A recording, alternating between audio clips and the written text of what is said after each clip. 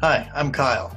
And I'm Jeremy, and we are the Social Ninjas. Hiya! With practice, Jeremy and I have reached the point where social anxiety doesn't control our lives. I went from being anxious to speak to people to speaking in front of hundreds of people without a sweat. That's amazing! I went from being anxious to be able to approach anyone, to interviewing celebrities in Hollywood and giving free hugs across the world. Now, we both co-host a podcast where we interview amazing human beings. Which is something I would have been terrified to do in the past. And while we aren't battling social anxiety like we used to, we still have mental health that we work to improve every single day. That's why we created this podcast, to be able to provide valuable information to you on how to feel the best you can, and also normalize the conversation around mental health, because we all have mental health. And if I don't take care of my mental health, I'm not being the best version of myself. Same here. We all need to take care of our mental health, and the Social Ninjas podcast is here to help you do just that. A quick note, we are not health professionals, and what we say should not be used in place of or replacement of medication or your doctor. Enjoy the show!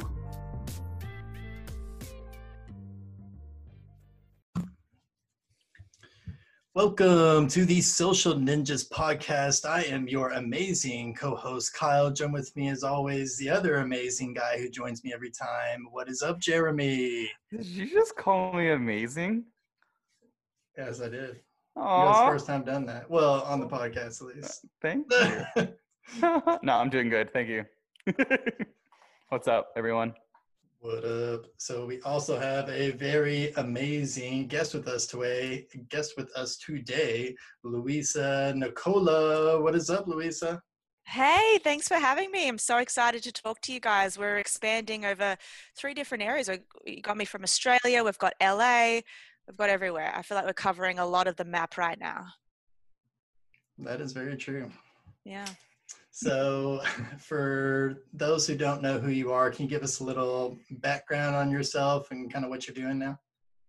Yeah, definitely. I am a neuroscientist and brain coach. So a bit about my background. I was a triathlete back in my day. I raced for Australia, went to Beijing and London, and I was quite athletic back in my day. Definitely not like that now. So don't ask me what my times are now, because I probably can't even run a mile.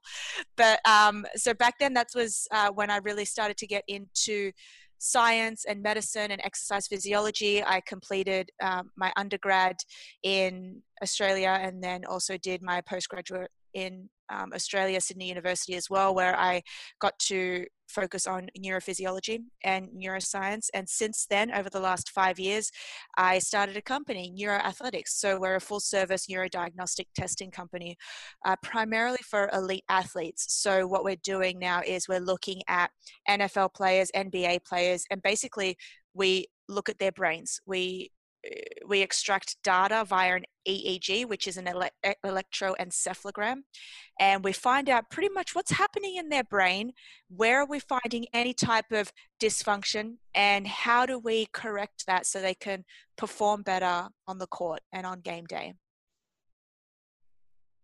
My first question right away is how do you go about doing that? Yeah.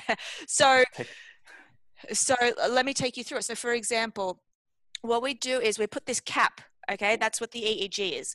Now there's leads, okay? What they do is it assesses the functionality of a brain, meaning it assesses their brain waves. We all know that we've got the alpha brain waves, delta brain waves, and they come about when we're doing specific things, like whether we're driving, sleeping, concentrating.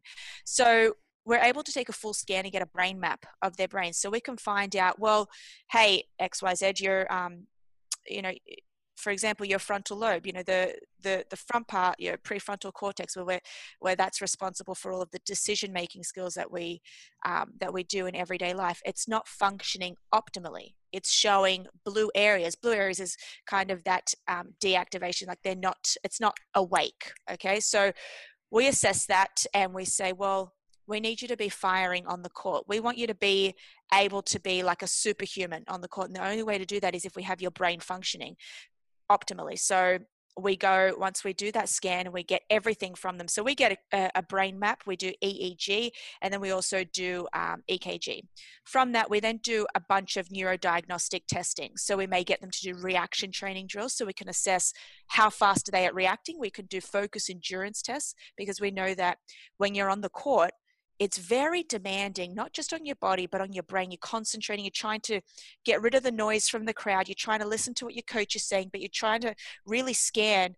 You know, you're using all of your peripheral vision. You're trying to figure out, okay, I've got somebody here. They're about to attack me. I've got the ball, but I need to make a short, sharp, and intelligent decision.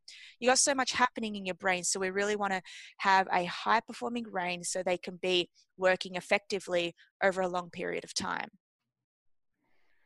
I'm curious because I know EEG and all that stuff. But I was curious more so like what do you actually do to help them improve on those parts of their brains that aren't activated?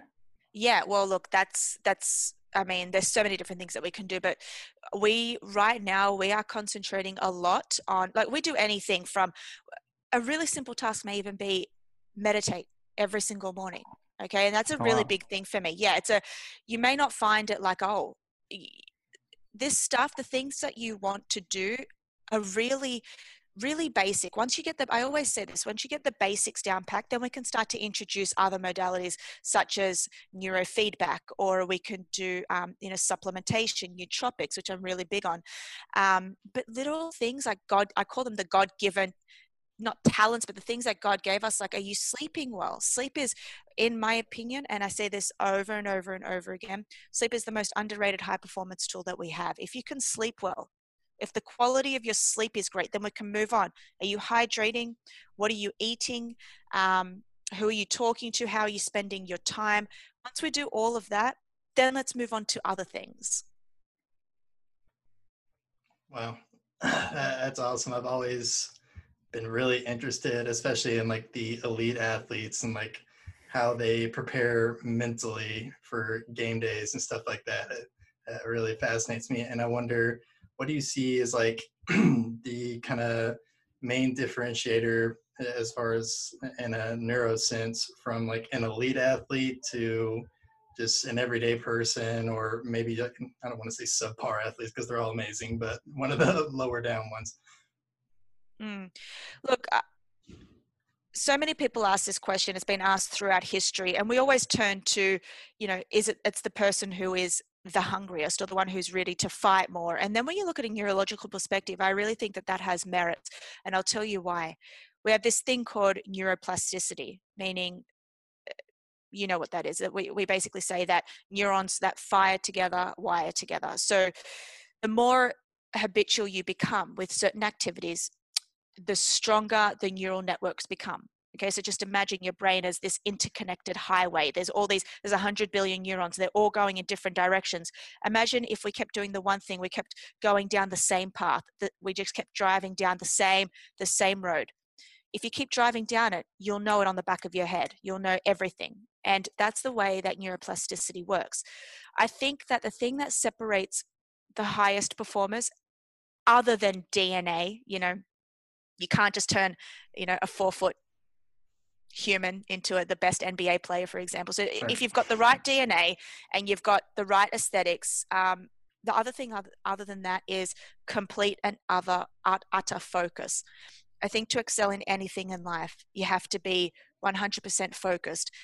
And that doesn't mean just on your craft. That means on the 4 pillars of high performance. And one of those pillars is mindset, or, I say neuroscience now. So it's finding out, digging deep into the science behind who you are. If you can get a DNA test, like a 23andMe test, if you can get a blood test, if you can find out a neurotransmitter test, if you can follow everything, I look at life in a science way, then if you just follow that, it's like a roadmap that would lead to high performance. And to like add on that as an extension, we are living in a world where things get, we're robbed of being focused, such as the telephone. This here is the biggest detriment to sport, I believe. I think we can see things on social media and it'll shift our focus. It'll make us feel a different way. This pandemic right now, a lot of people weren't built for the damaging effects on this from this pandemic, from a social perspective, economic perspective, mental perspective. We're losing sleep, and then it just keeps piling up. So if you're able to really focus, calibrate, reset, and get back on track, I think that's the best way of winning.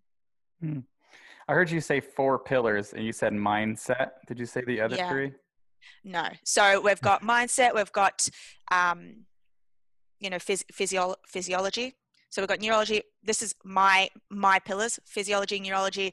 We've got nutrition. And then I really believe that the other core component is spirituality. And that doesn't mean, that's for me. And I think that in life and in performance, you've got to have faith in something. It doesn't matter who you pray to, even if that is your spirit. I mean, spirituality means even if you're sitting there, just sitting there, like being silent first thing in the morning. I am so big on that. For the first 20 minutes of every morning, your brain emits 10-point wave cycles per second. Okay, your brain waves. So if you want to be really in the zone, you want to be careful of what you do for the first 20 minutes of every single morning. And that is a sense of spirituality. Is there a certain thing you think is the best for the first 20 minutes? I know I've heard looking at the phone is terrible for that. It is. It's absolutely horrific. You're filling your brain with cortisol and things that you just don't want to be doing first thing in the morning. I always say, if you can get up, wash your face, sit down for at minimum 12 minutes in absolute silence and meditate, I call it. You may just call it silence. Then you're setting yourself up for a good day. I'm so doing this tomorrow. Listen, if you do it for 7 days, let me know. You'll feel the effects. I go on and off with this. Like sometimes I'll meditate every day and then I definitely fall off and all right. I always say that. Yeah. No. So going back to you were introducing yourself, you said you're a brain coach. What exactly is that? What do you do with that? So I call myself a brain coach because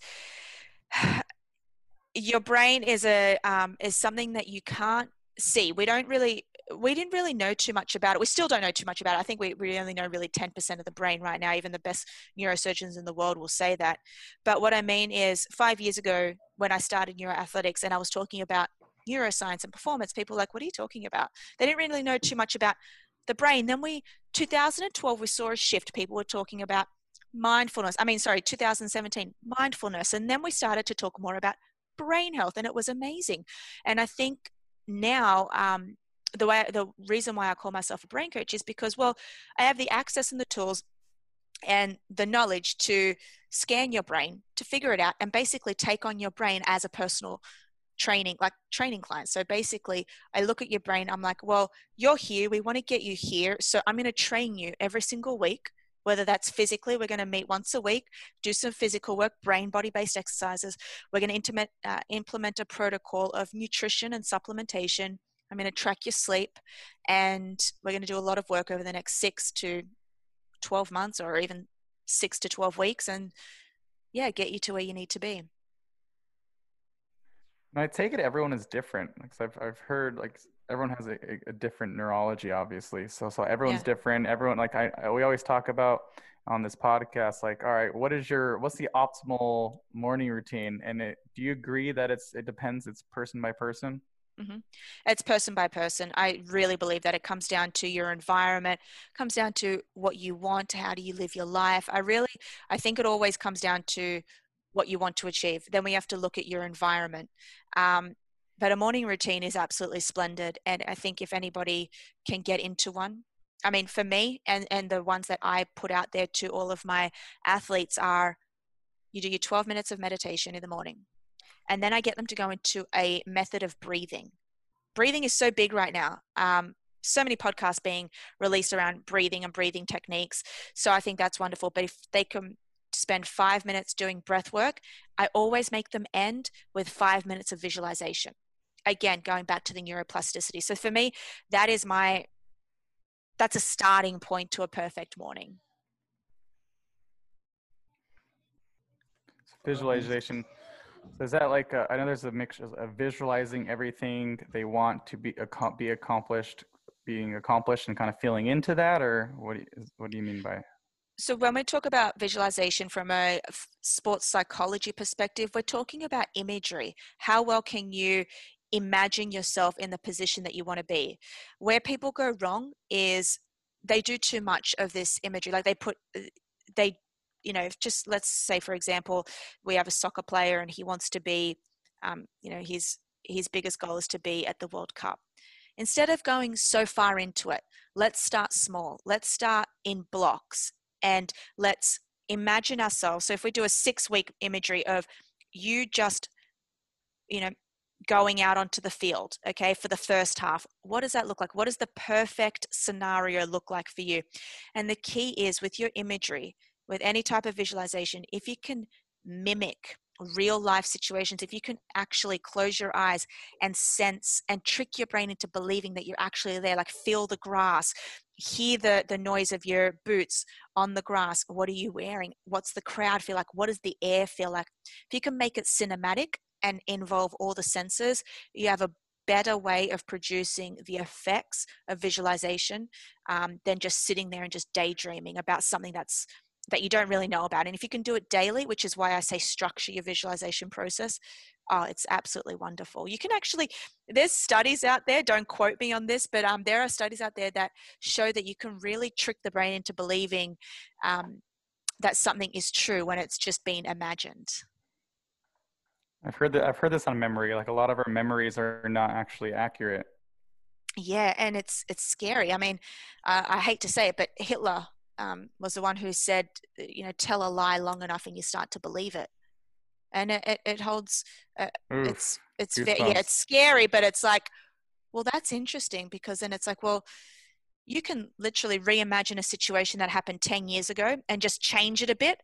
And then if you think about it in another year, you'll believe what the story that you told yourself a year ago. You know what I mean? So it's wonderful, but scary. This kind of makes me think of fake it till you make it.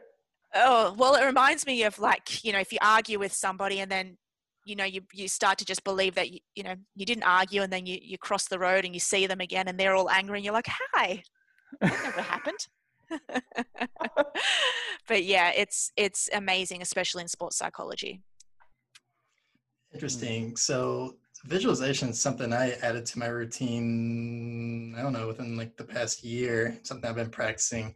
And so you say you do it in blocks. And so you kind of start small. So how long do you do these blocks? Is it like 6 weeks for each block, like you said, or how do you know when to like go to the next one? Yeah, I personally would do 6-week blocks, and the reason is you want to keep the exact. I mean, it's not. If it was this easy, people would just be doing neuroplasticity with everything. It's hard. It's not an easy thing to just close your eyes and reprogram your brain. You have to do it over a long period of time, and it has to be the exact same thing. So you want time for it to set in. And the first 2-3 times you do it, it may not be perfect. So you want to keep imagining the exact same thing to the point where, in 6 weeks, you're going to feel, you really will feel like you've actually probably been at the World Cup before. You'll be like, oh, have I been? Was I there? So it takes a while. And the reason why I say in blocks is because we don't want to overload the brain. What we know about the brain is it's built for survival. We know that it doesn't like to be shocked. It doesn't like to be overloaded. So let's just be really, be really I'm trying to word this correctly, but be really vigilant in the way that you process this. So just doing 6 weeks, cutting a soccer game up from just going from the locker room to first half. Sometimes we do this thing called set points with our soccer players, where we don't get them to do. We don't say, okay, what are your goals for this game? We say things. We do set points, which are mini goals, which is like, okay, I want to do 6 touches or 6 passes in the first half of the game. That's much better than I want to score a goal, because then you're setting them up for failure. You never know what can happen in a game. Oh, so I hear concentrating on the things they have control over. Like I want to Yeah. have 10 shots on goal as opposed to I want to score a goal. Yeah. 100%. Hello, this is Kyle, your favorite co-host of the Social Ninjas podcast. Don't worry, I won't tell Jeremy. I just want to share with you all this really awesome mental health app designed specifically for men. So we all know that mental well-being takes practice, it takes strength, and it takes vulnerability, which for us men is sometimes kind of hard. It's not something that we fix, it's something that we honor, and no man needs to do that alone. That's where the Tether app comes into play. It's an area to practice those skills. With the app, you get access to peer programming, content, and a 24/7 support network where you can support other men and be supported yourself. It's not just a place to come when you're having a bad day, it's for every single day, and we celebrate a lot in the app. It's available on the App Store and Google Play Store for free. All you gotta do is go check it out, go download it. It is the Tether app, and that's TETHR. Go download it right now, then come back to the podcast and listen.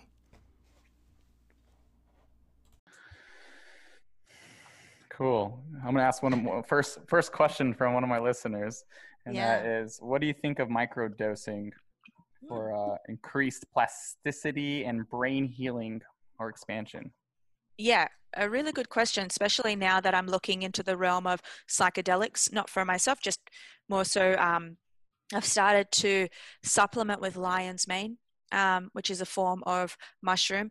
And when we talk about microdosing, there are a lot of biohackers out there who are microdosing with LSD and psilocybin, all for performance purposes, I hope. But I think microdosing is going to be a very, very big thing in the future. And the reason is I think we're getting more into the science, and science is revealing the positive effects of drugs such as LSD and how it can actually be performance enhancing in the right dosage. You know, the way that LSD is taken to another levels, if you have too much of it and you end up flying, you think you can fly and you jump off a building. So yeah, I mean, I've not done anything like that before, but I think that science is going to lead us into that way in the future. Interesting. So I saw Yeah. you post something on Instagram not too long ago. It was like it had like several different emotions, and then you like showed the different chemicals that the body's producing to come up with those emotions. What is it for anxiety? What are the different chemicals that are coming up? What's going on in the brain? Yeah. So when we look at chemicals, what we're talking about is when we look at, you know, the word neurotransmitters, we're looking at chemicals that are produced when the neurons synapse. So a synapse is when, you know, one neuron goes to the next and it forms a synapse, and they just keep firing together. And when we're anxious, we produce one chemical, one neurotransmitter, than if we're really happy. And the reason why I posted that is because I wanted people to become aware of the fact that our emotions drive us, and they can have a positive and negative effect on our heart health, and also our brain health. And there was a lot of talk at the time of people saying things like you can change your brain and you can change your life via thought alone. And I thought, well, if that is true, how do we pull this all apart and really understand how does that happen?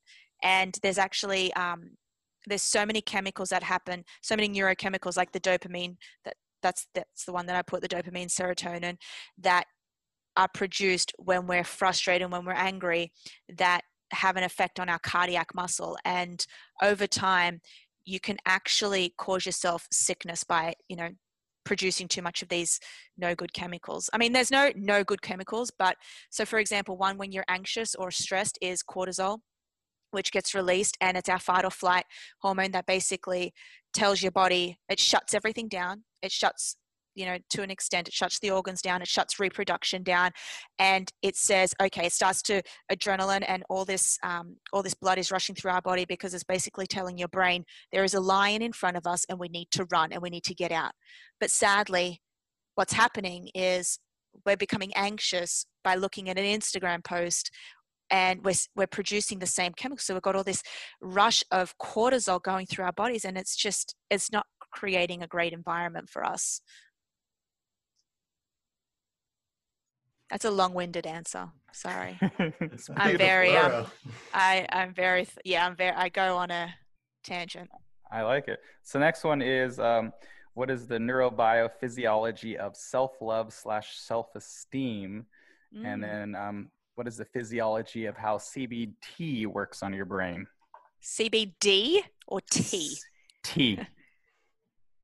Okay. Maybe. Yeah. No, I was just thinking CBD oil. That's great. So self-love. Yeah. So self-love. Neurobiology of physiology of self-love, self-esteem. I love that, because I mean, when you look at self-love and self-acceptance, I mean, you look at the neurobiology of it. Well, I don't know too much about that, but what I can tell you is I know that our brain, I do a workshop every Wednesday with our boxers, and I try to explain this to them.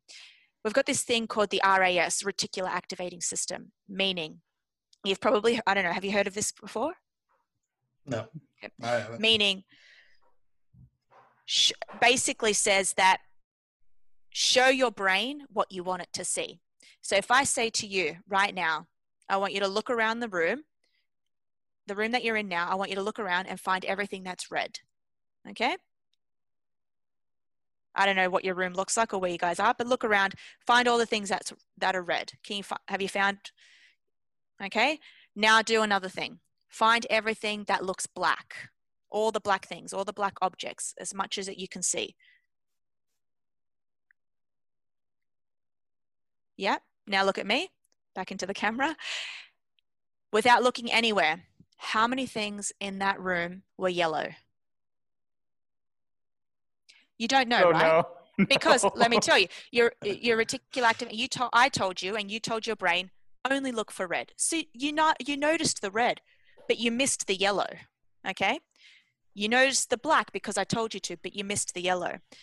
Now, this is the same for life. Your brain will see what you want it to see. Now, I believe when it comes to, this is my take on it, when it comes to the neurobiology of self-love, is your brain will believe what you tell it. If you go out and tell it that you are amazing, you are wonderful, you're a champion, this comes down into the power statements that I do with athletes, by the way, you're number one, you will believe it. So when it comes to self-love, you really need to take time and be precise. Journal is a really big thing. Pick up a journal and write. Write about what you want. Write about how you feel about yourself. Fix the errors in your life that are not giving you confidence.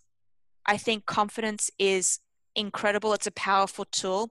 And when you're confident, you have more self-love. So I think when it comes down to that, I think it's all about the reticular activating system. What can you do? What can you show your brain on a daily basis that's going to reinforce you that you are amazing? And just to end on that, a really great example of this is Muhammad Ali. He would always tell himself, I am the best, I am the greatest. There is a reason why he did that.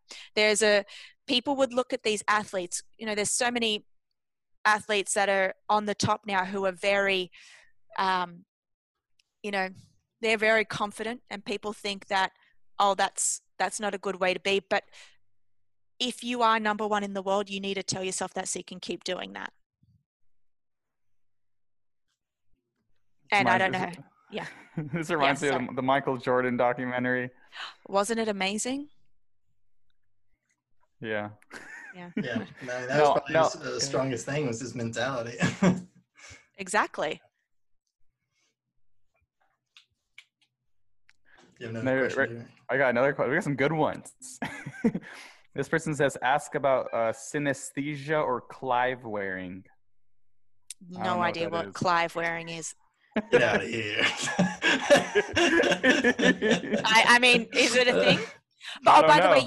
you did say the last question we forgot to touch on it was CBT, cognitive behavioral therapy. I think that's I think that's amazing. That's more of the neuropsychological aspect of dealing with things. I think my personal opinion, I think it's great. A form of that could be through neurofeedback, and we do a lot of that with Evoke Neuroscience. We get a lot of our athletes, after we scan their brains, we do some neurofeedback training to calm their minds and calm their brains. I think there's so many different tools out there. Technology is being invented around cognitive behavioral therapy, and mark my words, 2020 is going to bring a whole new set of mental illnesses that we don't even know about. And I think that cognitive Say more. yeah. I think we're living in a world where being enclosed, don't get me wrong, I don't know, I'm in Sydney right now. It's different to obviously what you're going through in LA. You're on lockdown. I don't know how much people see. You don't know into people's lives. I know that people have lost their jobs. I think that this is going to create I believe that there's going to be something called COVID PTSD. Like, we're going to have people who have maybe been in the emergency room, or if they've lost a loved one to this, so they're going to have a whole new set of illnesses, and it's just going to exacerbate. Like, this pandemic is going to introduce so many different mental challenges that I'm afraid of, but open to seeing. I personally believe there's also a benefit in the sense of it's gonna reset what we appreciate. I think it's gonna have like when things open up, like the small things are gonna be so powerful. Gratitude. Oh yeah, like hedonic treadmill I learned about today on the treadmill, wow. like on my podcast I was listening to, and it's just so true. Like the small things that we took for granted we're gonna be like, oh, that was amazing. I'm not gonna lie, I went to the dentist last week and I got a filling. It was so nice. Even though I was like getting drilled, I was like, wow, human contact. Like my brain is like, I don't know why people are not just fleeing to Mexico. I've got a lot of friends who are in Mexico. I'm like, why isn't everyone doing that? So, get out in nature. But yeah, I hope that answers the question. I went to nature today. Yeah. Oh, good. Oh man, my brain would just like try to stop me from going to nature every time it tries. Yeah. You know what's interesting, just along the lines of nature and everything we're talking about, is we can make a lot of things up, and we start to believe our lies, right? We can make up thoughts, anxious thoughts about where the world is going. No one knows, but there's so many theories out there, right? It's like, and then you start to believe them, and we get caught up, and then we get stressed. Then we produce more of those no good chemicals and no good neurotransmitters, and then they circulate, and we end up in a mess. So I think I'm trying to teach my parents this, to not look at the news too much, because every morning they call me at 7 a.m. and they run through the headlines of the news. I'm like, why? Like, it's just it's scary. So we need to really keep on top of that. Yeah, very for sure. This reminds me, I used to have this alarm, and I turned it off just for this reason, but it would like tell me as it, instead of it just being like a noise, it would like talk to me and be like, it's 6 a.m. and it's going to be this temperature. And then it like, here's the headlines for today. I'm like, no, I don't want to hear it. So I just had to turn it off. I was like, no, I don't want that. Yeah, just become oblivious. I'm sure the most oblivious people out there are the happiest. Yeah. The more it's scary, because it's like, especially for me, the more you know, it's like, especially when it comes to neuroscience, like the more you know, it's like, oh my God, like now it's very, I will like kick myself if I'm eating something with sugar, because I know what it's doing to me. And I'm like, gone are the days where I could just pick up a candy bar and just be, so carefree. It's like, why did I read that study? If you're gonna eat it, you might as well enjoy it. That's the thing. Like, if you're gonna do it, you're gonna do it. Two more questions we have. She wrote mindfulness and mental health, and then she put polyvagal theory. Wow, these are really precise questions. So mindfulness. So first of all, we've got this connection from the brain to the gut, the entire body. It's called the vagus nerve. So we've got this theory now that's been going around on social media saying things like cold baths, ice cold baths, and which I'm a very big fan of, by the way, cold thermogenesis, or singing or doing specific things is going to activate the vagus nerve. Now, if you take that to a medical practitioner, they're going to disagree, because if your vagus nerve is not activated, you're dead. Okay, so it's interesting because we're always, if you can merely just open your mouth and you've activated your vagus nerve. So I think we need to be cautious with the, yeah, you're just activating it. So we don't need to do specific things around that. But when it comes to mindfulness and mental health, and like I said, I'm a very big advocate of, I think everyone should be adopting any type of mindfulness ritual in their daily practice. Yeah. Something as simple, like, for example, when I'm in a rut, sometimes I will just, all right, I need to get out of my head, and I will literally say out loud everything I'm physically doing. I'm now sitting in the chair. I'm looking at my phone over here. I'm looking at my charger. Oh, look, my water container. It makes me think of, and it sounds ridiculous, but it works. If you want a quick pro tip, is if you're ever in this motion, what you want to do is you want to change your state. Okay, if you change your state, your entire mindset will change. So if you're feeling any sluggish and you just stare, sometimes you're just staring into the wall and you just are oblivious and you just want to get out of it, stand up and literally run on the spot really fast for a minute, or do 20 jumping jacks and just get your heart rate firing to 190%, and just go for it, and then you'll change. You'll feel an immense change in your mental state. Got it. I can't wait to try that. Just do it. Yeah.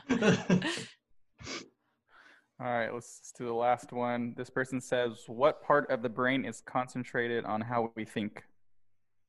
Well, okay. So like I mentioned earlier, there's the prefrontal cortex, which is involved in our decision-making and thinking abilities, but the entire brain really is involved when it comes to thinking, because there's so many different pathways. Like, for example, your eyes, people think that your eyes see everything, whereas your brain sees it. Your eyes are actually connected to the brain. So we can't just look at the brain and think of what area of the brain is involved in thinking, okay? Because it's the whole brain. And there's this myth saying that we only use 10% of our brain. And if that was true, I'm sure you'd be dead right now. And I really want the world to know that that is a myth. And I want to debunk that. You are using 100% of your brain 100% of the time. You are never using 10% of your brain. So, prefrontal cortex is involved in the question that she just asked. Cool. I love these questions. Yeah. This is the first time I've actually done like a Q&A. Usually we just kind of do it organically, but I want to do something different. Yeah. Well, that's good. This one. Let's do this one. This one's interesting because I know this person, and for them, what happened is, out of nowhere, she got a neurological disorder, and all of a sudden, she just can't walk every now and then, and yeah, and so she can sometimes walk 2 kilometers. And is it MS? I don't know if it's MS, but she talks about like what you think about functional neurological disorder, and if there's any like revelations. I'm guessing she's asking. Well, obviously, not being a medical practitioner, not putting out any medical advice here, but from what I can tell, this realm of functional neurology is quite interesting.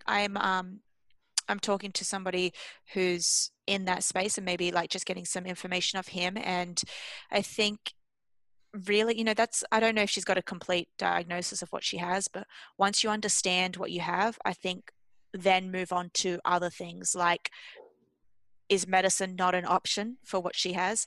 And then functional neurology, I think it's a really new field, but it comes along the lines of, functional medicine, plant-based medicine, which I think I just haven't done too much research onto it.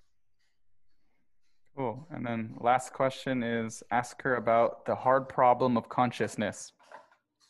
The hard problem of consciousness. My views on consciousness? I guess so. He wrote, ask her about the hard problem of consciousness. Interesting.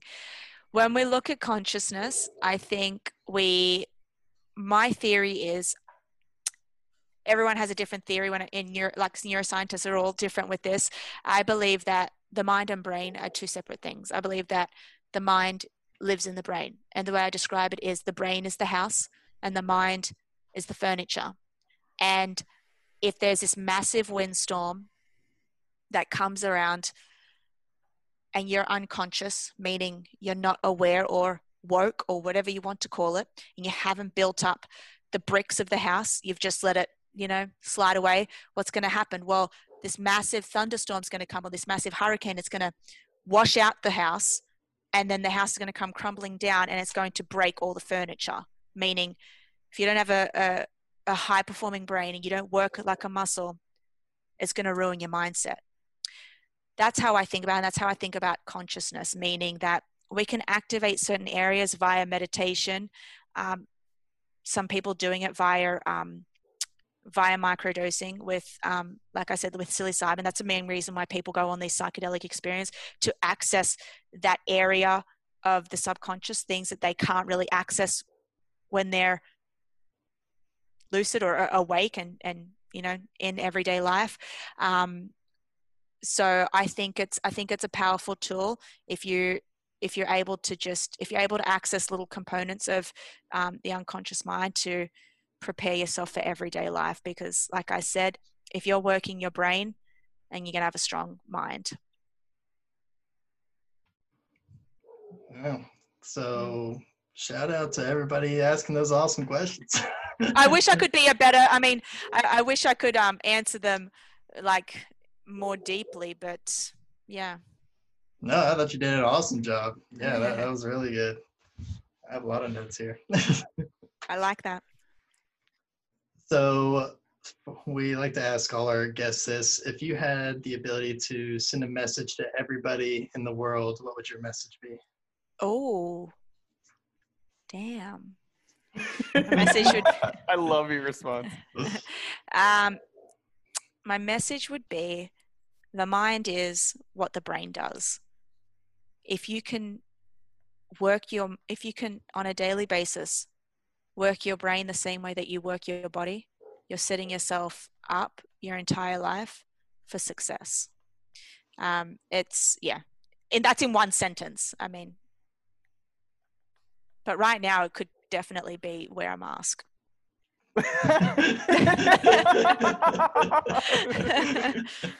The mind is what the brain does on a daily basis. If you can work your brain like you work your body. Work your body. Yep.